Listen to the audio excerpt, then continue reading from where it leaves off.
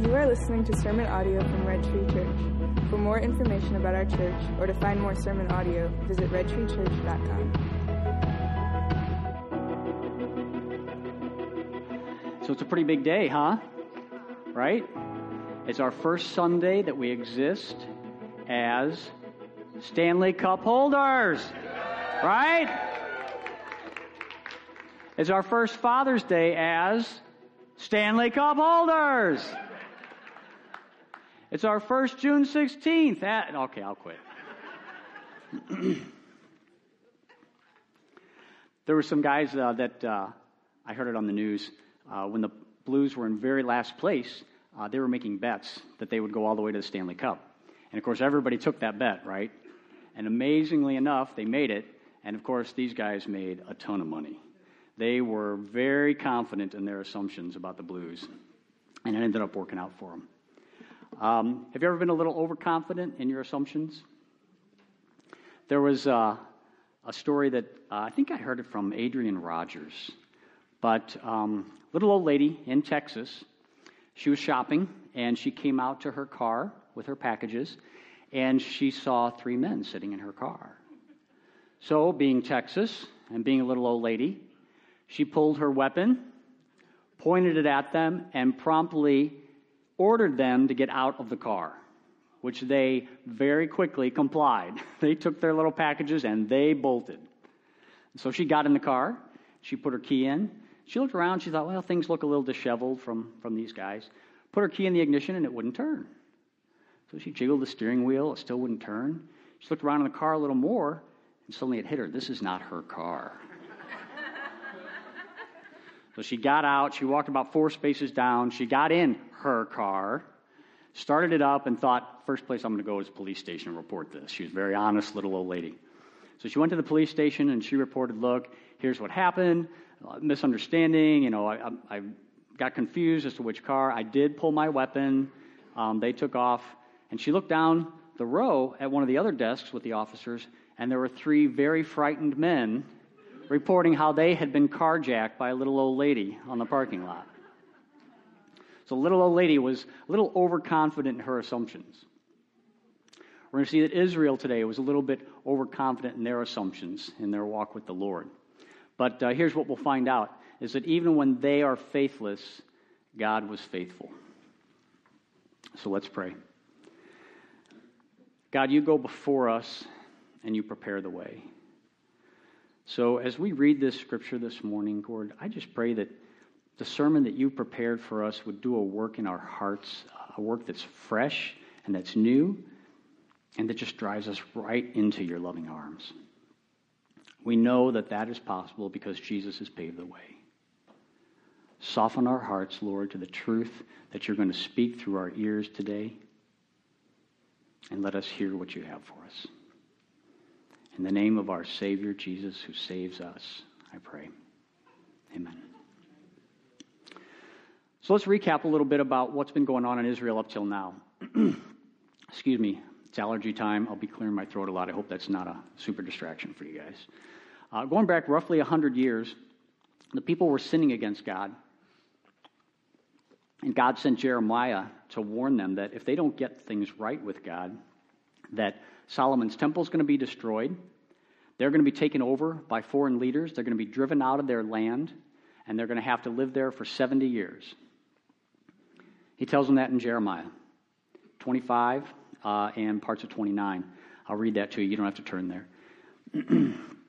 He told them, "Turn now, every one of you, from your evil way and wicked doings. Then I will do you no harm. Yet you did not listen to me, says the Lord. And so you have provoked me to anger with the work of your hands to your own harm.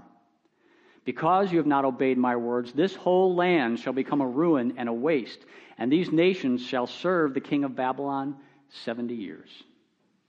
For thus says the Lord, when 70 years are completed in Babylon, I will visit you, and I will fulfill to you my promise and bring you back to this place. For I know the plans I have for you, declares the Lord. Plans for wholeness and not for evil, to give you a future and a hope." So God provides them this warning, gives them instruction about what's coming, and their response to all of this is to Jeremiah. we got to kill this guy. He's not telling us what we want to hear. So now in our passage today, the 70 years are over. The people are back from exile, just like God promised. Worship in the temple has been restored. But all they can focus on is that things aren't like they were.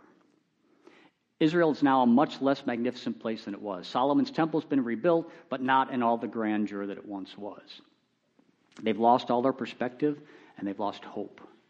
They're so disillusioned that they become cynical, callous, dishonest, disrespectful, because their perspective of God was that he was a failure. So the people once again, 100 years later, are profaning God with their actions. I looked up profane in the dictionary, the verb, and it says to treat something sacred with irreverence or disrespect. So Malachi is the prophet that was sent by God to tell the people the way it is. The same way that God would if he were to come down himself and talk to them.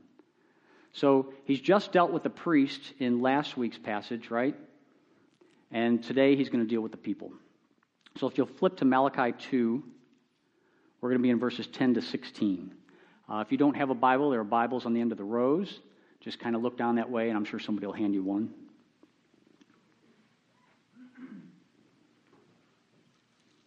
Starting in verse 10. Have we not all one Father?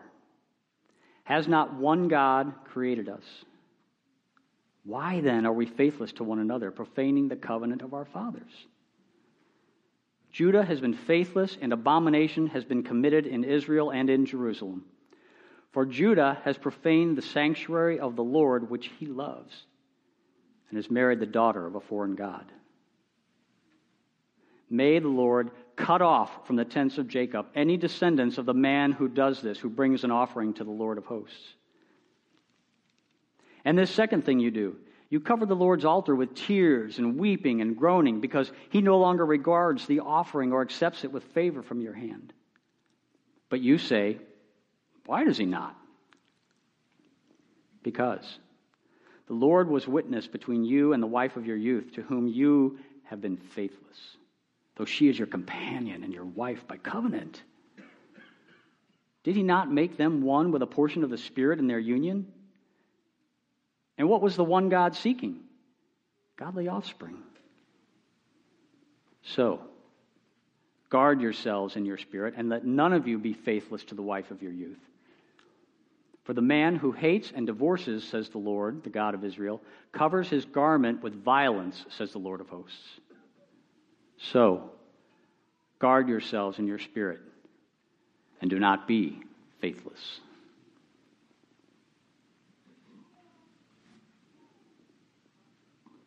Now, if you're single, please don't tune out because you read this passage as something for married people. There'll be something for you in it too, I promise. But all of Old Testament points forward to Jesus. This is a story of the gospel, believe it or not. It sounds like it's a story of punitive and disobedience and marriage. But this is actually a story of the gospel. We're going to see that in our story today. Verse 10, have we not all one Father? Has not one God created us? This is the creation story, right? He's talking about creation. God's reminding them that they're all created with the intent to be his people, with the one Father.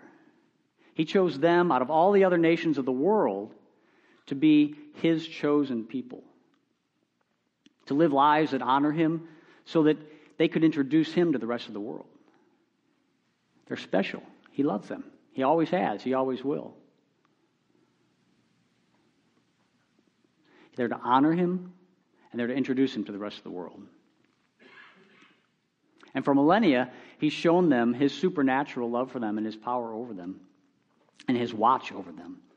From being the children of Abraham to being drawn into Egypt, where Joseph had been storing up grain for them so that they could avoid famine, to when he led them out of Egypt through the desert. He provided for them there. He protected them from the chariots of Pharaoh without any kind of battle. He provided food and water for them. He led them into the promised land. And the idea of intimate relationship was obvious from the very beginning of creation and all throughout. And we cannot even fathom how close of a relationship. Closer than even a parent and a child. So he models it here, talking to them in Malachi, with the closest relationship that our human minds can even conceive, and that's the one of marriage. In Genesis, Adam and Eve, one man for one woman, right? And notice the repetition here. How many times he emphasizes the word one? Have we not all one Father? Has not one God created us? And then in verse 15, did he not make them one with a portion of the Spirit in their union? And what was the one God seeking? He's giving them a lesson on unity. The beauty and the majesty of his design in unity for himself, and then modeled in marriage. And we tend to think of marriage as between two people, but really it's three. God's in there. And he endlessly loves them, and he bountifully provides for them, and he wants close intimacy with them, and for them to have close intimacy with each other. That's the original design. That's his creation. But he knows that they're going to blow it. So knowing that, he provides a way to repair what they're going to break. He even told them about it all the way back in Genesis 3, right? The promise of a Savior that far back. Nothing's changed today. God's design for us is the same as theirs. He loves us endlessly. He placed in us a need for relationship with him. It's all as an outward sign to model it to others. And we're to use marriage as one example of how to model that. Right? Honoring, sacrificing for each other. One of endless commitment, a love so strong that we'll give up our own ambitions if it will benefit them. Think about that for a minute. Giving up our own ambitions, how would that shape us? Despite what our culture says, marriage is not about getting your own needs met. That's how we look at it a lot, though, isn't it? It's about foregoing all your own desires and sacrificing for the betterment of your spouse. That might sound foreign or might even sound harsh, but it's scriptural. Husbands, we are to love our wives the way that Jesus loved the church. And how was that? Wasn't he all about not getting his own needs met? When did you ever see him being selfish, wanting something for himself? Foregoing all his own desires and sacrificing for the betterment of his bride, the church. Marriage molds us. It molds us to model Jesus. Gary Thomas asked this. He said, what if God's intent for marriage was not our happiness, but our holiness? My wife, Michelle, and I just celebrated our 30-year anniversary last month. In the first 5 years, thank you. Thank God. First 5 years were rough. We almost didn't make it. We were this close to divorce. Somewhere around 10 years, God started pursuing us. And within a few years after that, we gave our lives to Jesus. But with that power of healing, each year, we now look at each other and we say, I didn't think it was possible, but I love you more this year than last. It's Jesus' power that's endless. We're created, all of us, for unity with him. Creation, fall, redemption, new creation, right? That's creation. Here's the fall. There's two offenses that God calls out about Israel. Originally, I was going to focus most of our time on the other parts of the scripture, but Malachi focused a lot of his time on their sin. And I know this might surprise you, but I'm not so good at improving on the Bible. So we're going to hang out here for a bit. There's a good reason for it. First in verse 11, they profaned the sanctuary of the Lord. How? They married the daughter of a foreign god. God gave them a beautiful gift by uniting them with each other and himself, all three becoming one. His intent was super clear. God followers marrying God followers. The wisdom of his design was intended to be a safeguard against uploading idolatry into their lives. Rob Resch said this last week. He said that a community that's in faith together builds each of us up, right? So by carelessly divorcing their godly wives, they cruelly just cast them out as worthless. They just replaced them. They were ripping apart everything that God had lovingly designed for them. The unity of being one flesh, right? Bone of my bone, flesh of my flesh. The intimacy, the protection from false gods, tossing it all aside because they wanted what they wanted when they wanted it. Of course, even though God hates it, Scripture does provide for divorce in very specific situations. This wasn't one of them. They were frivolously flying in the face of God's permanent covenant marriage vows. It is the three of them. God wrote for us through Isaiah in 54:5. It says, "For your Maker is your husband." Their precious marriages were not only to each other, but they were to God. They weren't just divorcing their spouse, they were divorcing God. Mostly just to pursue sexual pleasures. How do you think that sat with him? You can see why this was such an abomination. God also wanted their children to be brought up in God-loving homes. Verse 15 tells us that, right? It says, what was the one God wanting? Godly offspring. Why? Because that would be fruit of the reconciled relationship. I believe it's also to carry on his name, to have as many people as possible brought up in the Jewish faith, to spread the message of the glorifying covenant God that he gave us back in Genesis 3 of a Savior to come. I don't know if you saw it, but this Old Testament abomination here is also pointing to Jesus. Just as Judah was profaning the sanctuary of the Lord, at Jesus' trial, the Jews profaned the sanctuary of the Lord and King Jesus with the words, "Crucify him." And just as the Old Testament Jews were committing themselves to these pagan women, at Jesus' trial, the Jews committed themselves to Caesar, declaring him as their only king. So, profaning God's design and for the covenant was their first offense. Their second offense was this. While they were continuing in this profanity, they were pretending that they weren't. And they were bringing worship offerings to God on the altar. Business as usual. Don't look at our sin over here, God. Just take our offerings over here and then continue to bless us. It was all hypocrisy. They're seeking their own pleasures and they're wanting God to favor them anyway.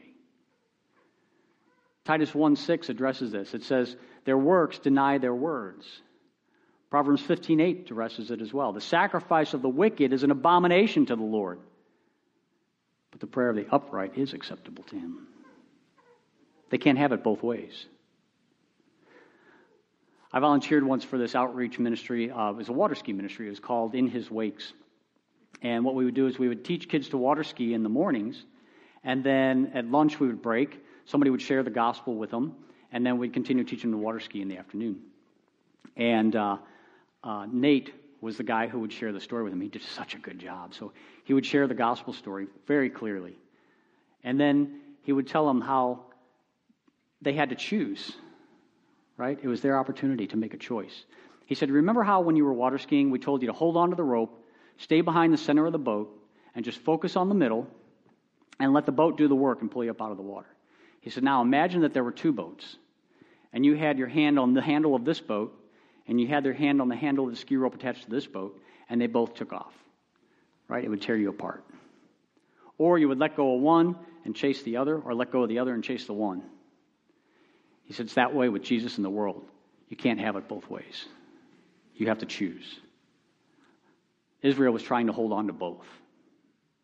If they were truly, truly repentant, they would have left these heathen women and reconciled with their true wives. That would have been evidence of a changed heart that honors God. So offense 1, tearing apart and profaning God's loving design for them, and offense 2 was hypocritical empty worship. The other day, my wife and I were having a discussion, and you see, she's a person that sees God in everything. I mean, if we get the closest parking space at Walmart, she's like, "Ooh, God, thank you." But mostly she sees him in creation. She sees him in animals. She sees him in scenery, every sunset.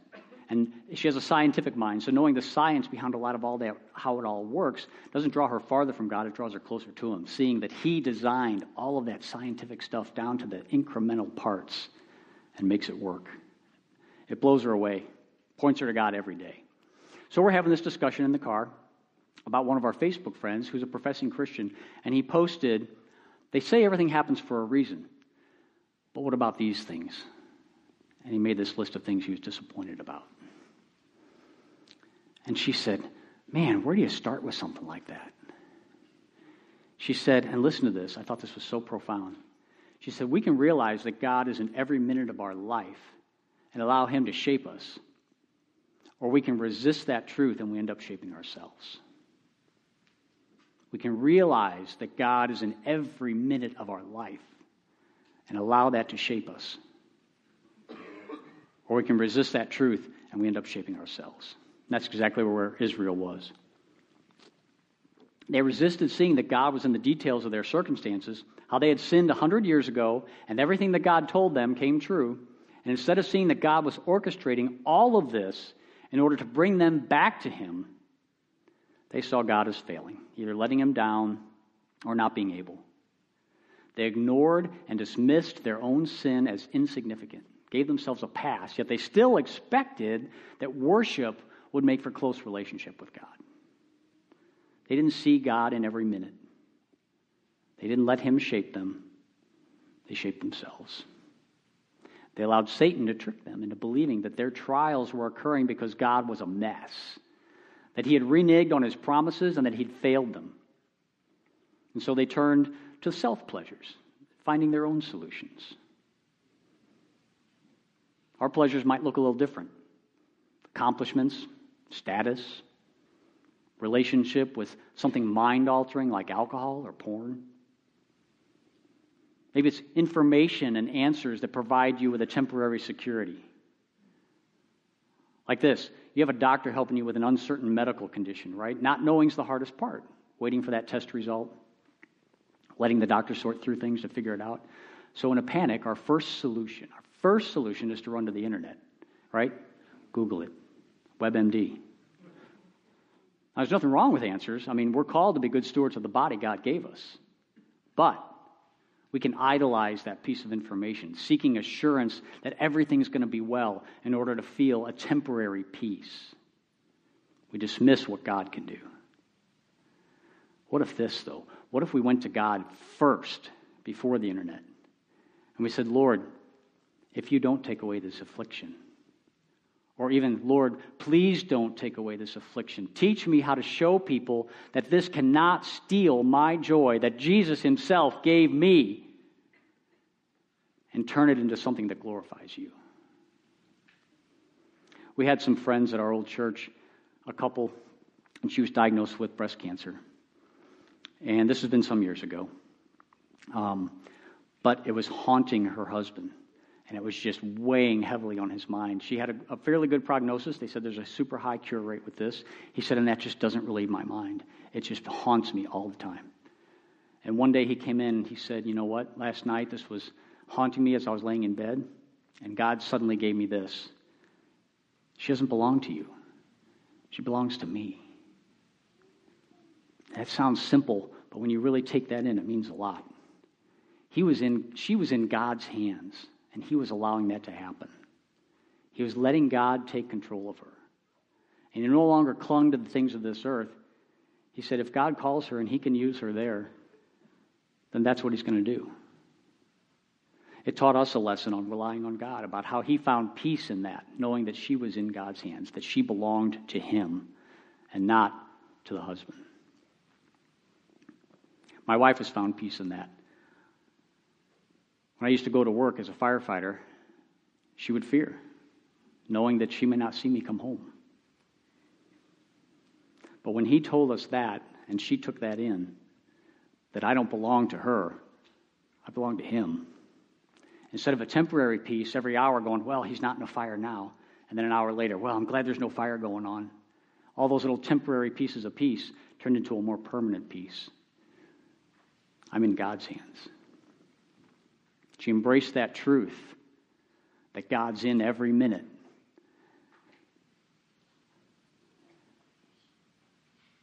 And that temporary peace became a more permanent peace. More often than not, we abandon Jesus as our solution and we look to fill that God-designed relationship need with something worldly that we cling to or marry to, and we try to find other solutions there. Like Israel, I confess, I ignore my sin. I oftentimes look for man's approval in the quality of my works, whether it's professions, hobby, ministry. I look for that affirmation from people. And evil fools me into believing that my walk with God is pretty good. It's good enough.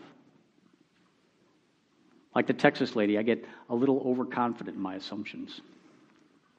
We all tend to give ourselves a pass on our sin, whatever it is. And then we come to Sunday, we put on our mask, right? And we smile, and we serve on a ministry team.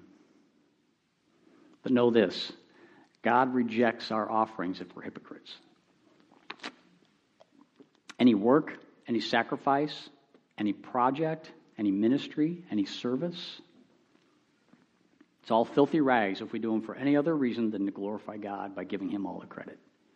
He could not care less about our service if He doesn't have our hearts. And it makes Him weary to hear us justify our behavior when we're indulging in selfish practices, just like the Israelites did.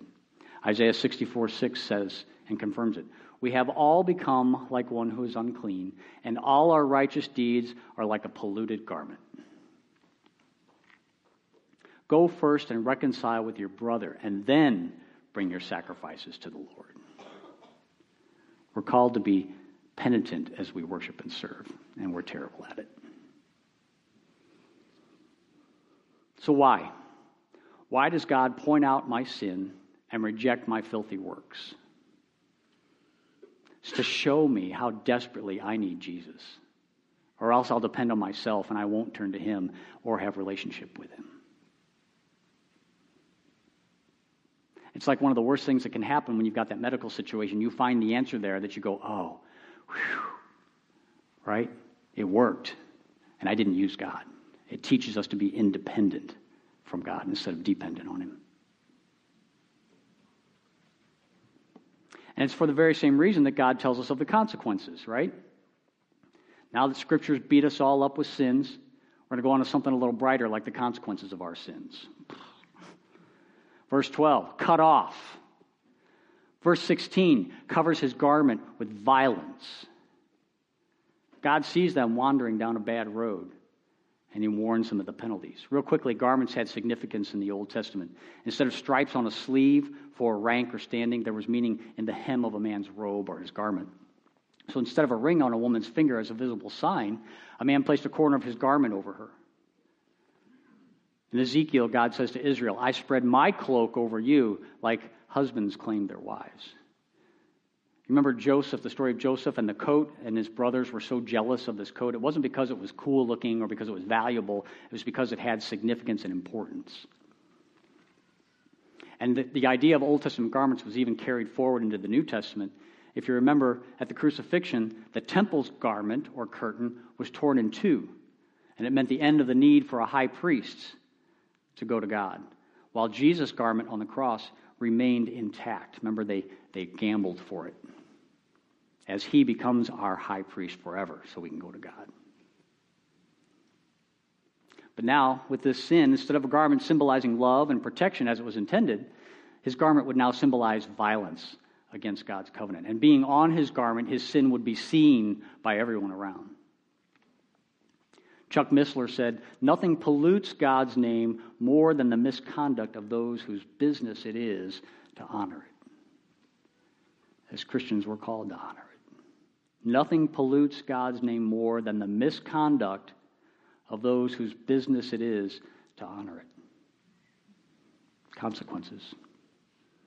Moses has consequences. Remember, he struck the rock instead of talking to the rock as God had instructed him to. Was it because he followed instructions poorly? No, it was because he didn't trust God's way and he came up with his own thing. And then he suffered consequences. God loved him. God saved him, but there was a consequence. God's made it very clear that when He shows a very specific way to trust Him, don't mess with that just to make it more palatable. We notice consequences in our own hearts when we've broken fellowship with God and we fail to believe that He keeps His promises, right? We shape ourselves. Maybe it's self-worthlessness. Shows up like loneliness, bitter attitudes, anxiety and worry, or self-condemnation. Or maybe it's the other side, self-worthiness, pride, resentment, being judgmental. These can all be the results or the consequences of broken fellowship. Have you noticed in our culture today that it tends to want to shelter our kids from all adversity, even though we know the old adage that character is formed through adversity? Maybe we're making up for a past hurt that they've experienced, or we don't want them to see the hardship that we saw growing up. We even know that wild animals bred in captivity and protected can't be expected to survive on their own and be released. So if children have no clear-cut rules of discipline and all their adversity is removed, how will their character turn out? God says the consequences can be good. Proverbs 13:24, whoever spares the rod hates his son, but he who loves him is diligent to discipline him. Proverbs 3:11, my son, do not despise the Lord's discipline or be weary of his reproof, for the Lord reproves him whom he loves, as a father the son in whom he delights. Sam said a couple weeks ago, he said, if you're careening toward destruction and someone intervenes, it's not pleasant, but it is for your benefit. Parents, do you love your kids enough to discipline them and let them see the consequences of bad choices? Or do you try to shelter them from all adversity? If those husbands had gone back to their first wives lovingly to reconcile and God beautifully healed the wounds, consequences would be that there'd probably still be lasting scars on those relationships. Ask anyone who's had an affair. The marriage can be healed by God's power. I've seen that. But if they're honest, they'll tell you that even in that healed marriage, they're probably still dealing with some scars. Anytime we break fellowship with God, He can give us difficult but beautiful consequences. Because it's always His desire to use them to drive us, just like the prodigal son, right back into His arms. Right back into the loving arms of Jesus.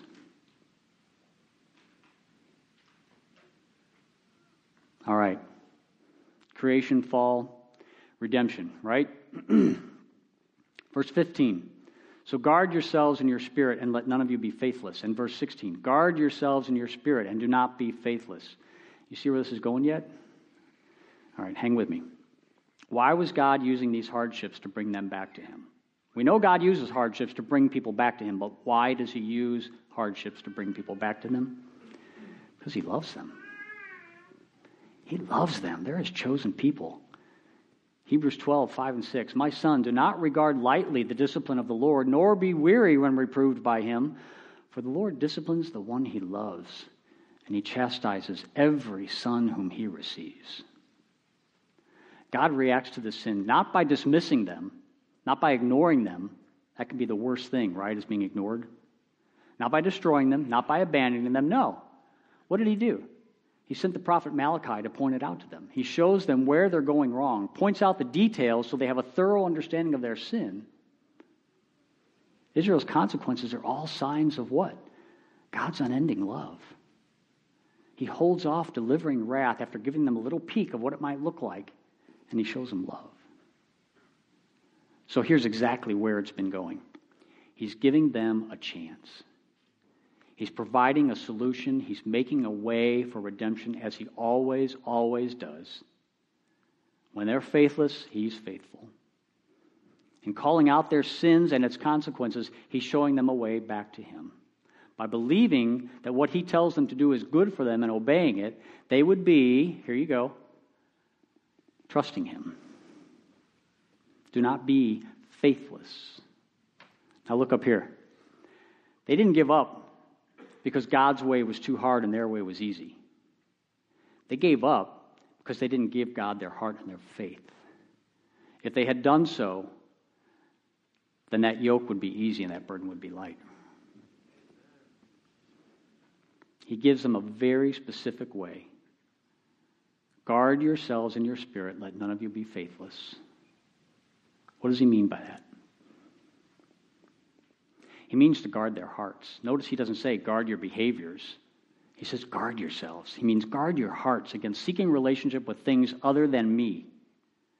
And have faith in the promises of the Savior to hold you and keep you. The promises that if you are a God follower, it will all turn out for your benefit, even if it doesn't seem like it right now. God wants them back. He wants fellowship with them. He wants their attention. He wants their heart. Hosea 6:6 says, I want your sacrifices. I'm sorry. Hosea 6:6 says, I don't want your sacrifices. I want your love. I don't want offerings. I want you to know me. It's always a heart issue. So sometimes we look at this and we think, do they have to earn, the Old Testament folks, earn their salvation by keeping the laws perfectly? No. How do they find eternal salvation in the Old Testament? The same way we do today. Oh, but wait, they didn't have Jesus.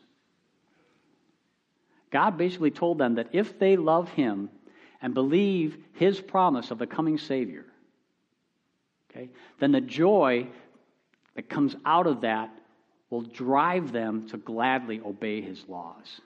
So trying to keep the law wasn't earning salvation. It was fruit of believing the promise. All throughout the Old Testament, God keeps providing glimpses and shadows of Jesus in these stories and His coming in order to keep them hopeful. So we're no different. God says, if you love me and believe my promised covenant that the Savior Jesus has already come and finished His work, then that joy will drive you to desire to obey my laws. It changes our hearts. So whether they failed then or if we fail now, it doesn't change the promise of the Savior at all, does it? But the consequences is that they and we can both miss out on a great, great deal of joy and blessing that in turn glorify God. And it fills us far beyond that very temporary fun of your sin or that very temporary assurance. It helps us avoid the ugly consequences of your sin of choice. Fully embraced, it's a joy, it's a peace, it's a security, it's an unending love that warms our heart and overflows our wildest imaginations. They looked forward to the coming work of the Savior Jesus. We look back on the finished work of Jesus. So both the Old Testament Jews and us today are saved by believing in the very same promise, and then that belief bears the fruit of obedience. So while salvation is secured, can't be taken away, God still hates our sin, and it has immense consequences. God couldn't even look at Jesus, and He turned His face away when Jesus became sin on the cross. That's how much God hates sin. But the good news is that Jesus always provides a way out of your sin, both eternally and daily today. It's up to you to receive it. To you, the not yet believer, I say commit your life to Him.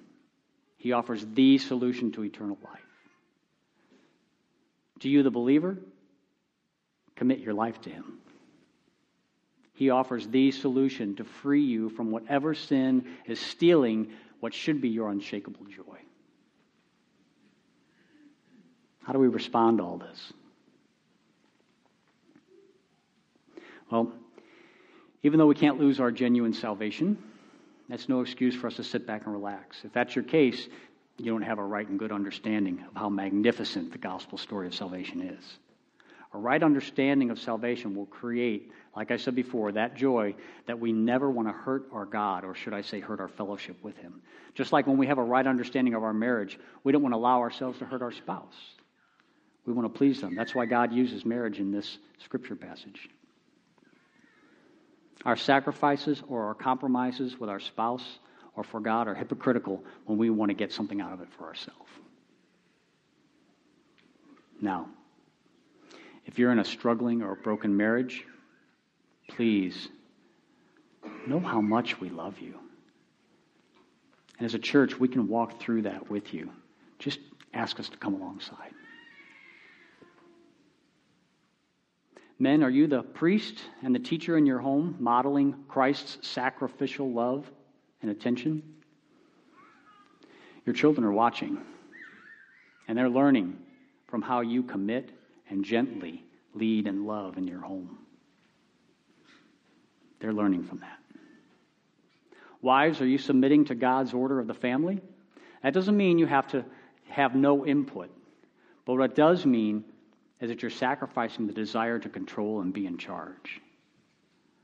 One reason, and there are many, but one reason is so that kids see God's order modeled in the home and not a power struggle modeled in the home.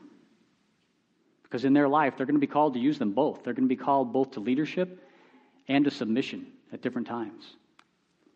And wasn't the church all about submitting as Jesus' bride to his authority? Believe the scriptures when they tell you that this order, God's system for marriage, works.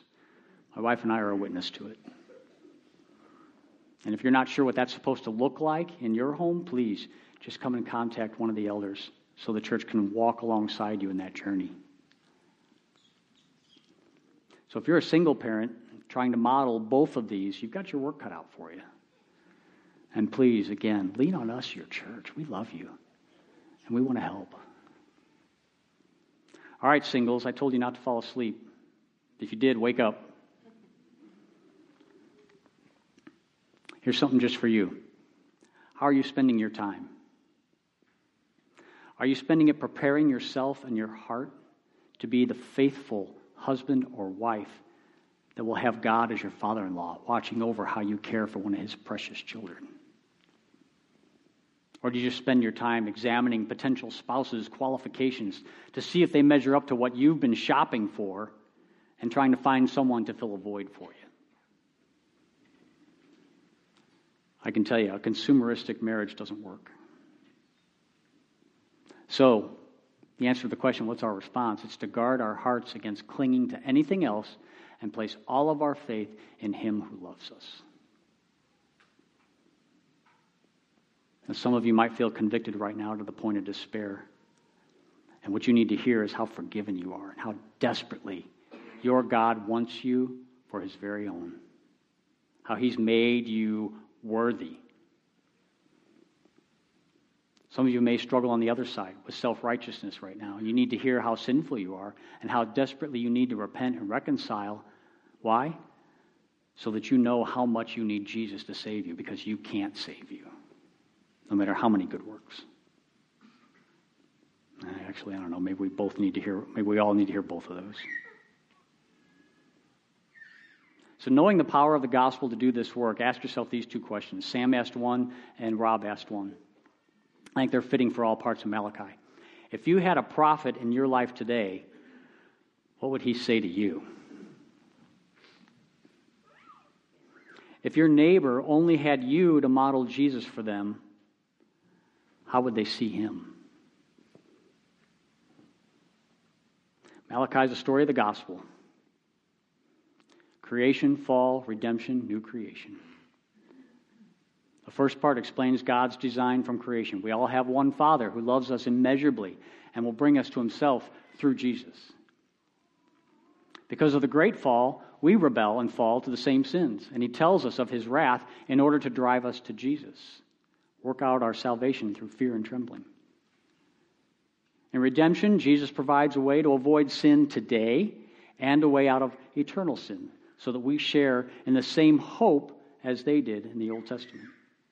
A hope for restoration, for peace, because of Jesus. And then we're a new creation. A new creation that's full of faith. A faith that comforts us, frees us from sin, and assures us because of Jesus. Which causes us then to even have more faith. We can realize that God's in every minute of our day and allow him to shape us, or we can resist that truth and end up shaping ourselves. Romans 8:1, there is now no condemnation for those who are in Christ Jesus. Spurgeon says this about the scripture. He says, this scripture reminds us that you now have a right approach to your Father's throne. No flames of vengeance are there to frighten you now. No fiery sword. Justice cannot strike the innocent. The person who believes in Jesus is not condemned and cannot be punished. How should my soul praise the one who daily loads us with benefits and who crowns me with steadfast love and mercy? Oh, that my praise were as unending as his generosity. This Malachi passage is full of the good news of the gospel. Even when we're faithless, he's faithful. Would you pray with me?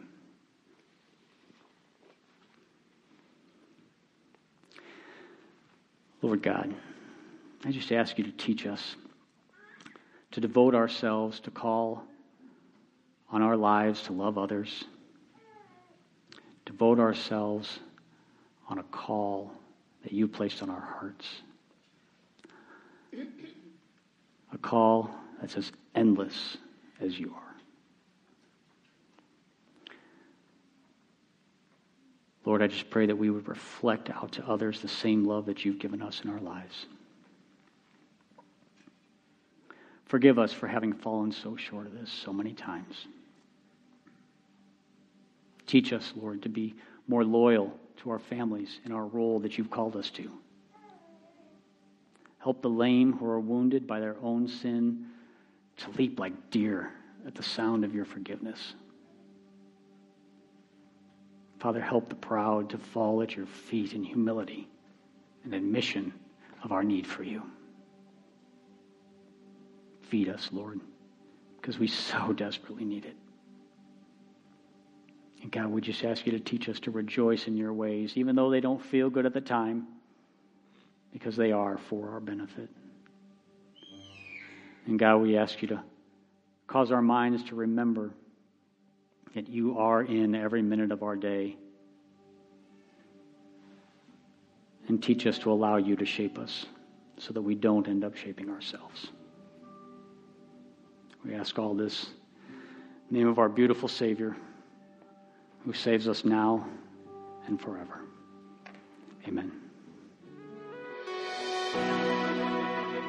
Thank you for listening to this sermon from Red Tree Church. Visit redtreechurch.com for more information.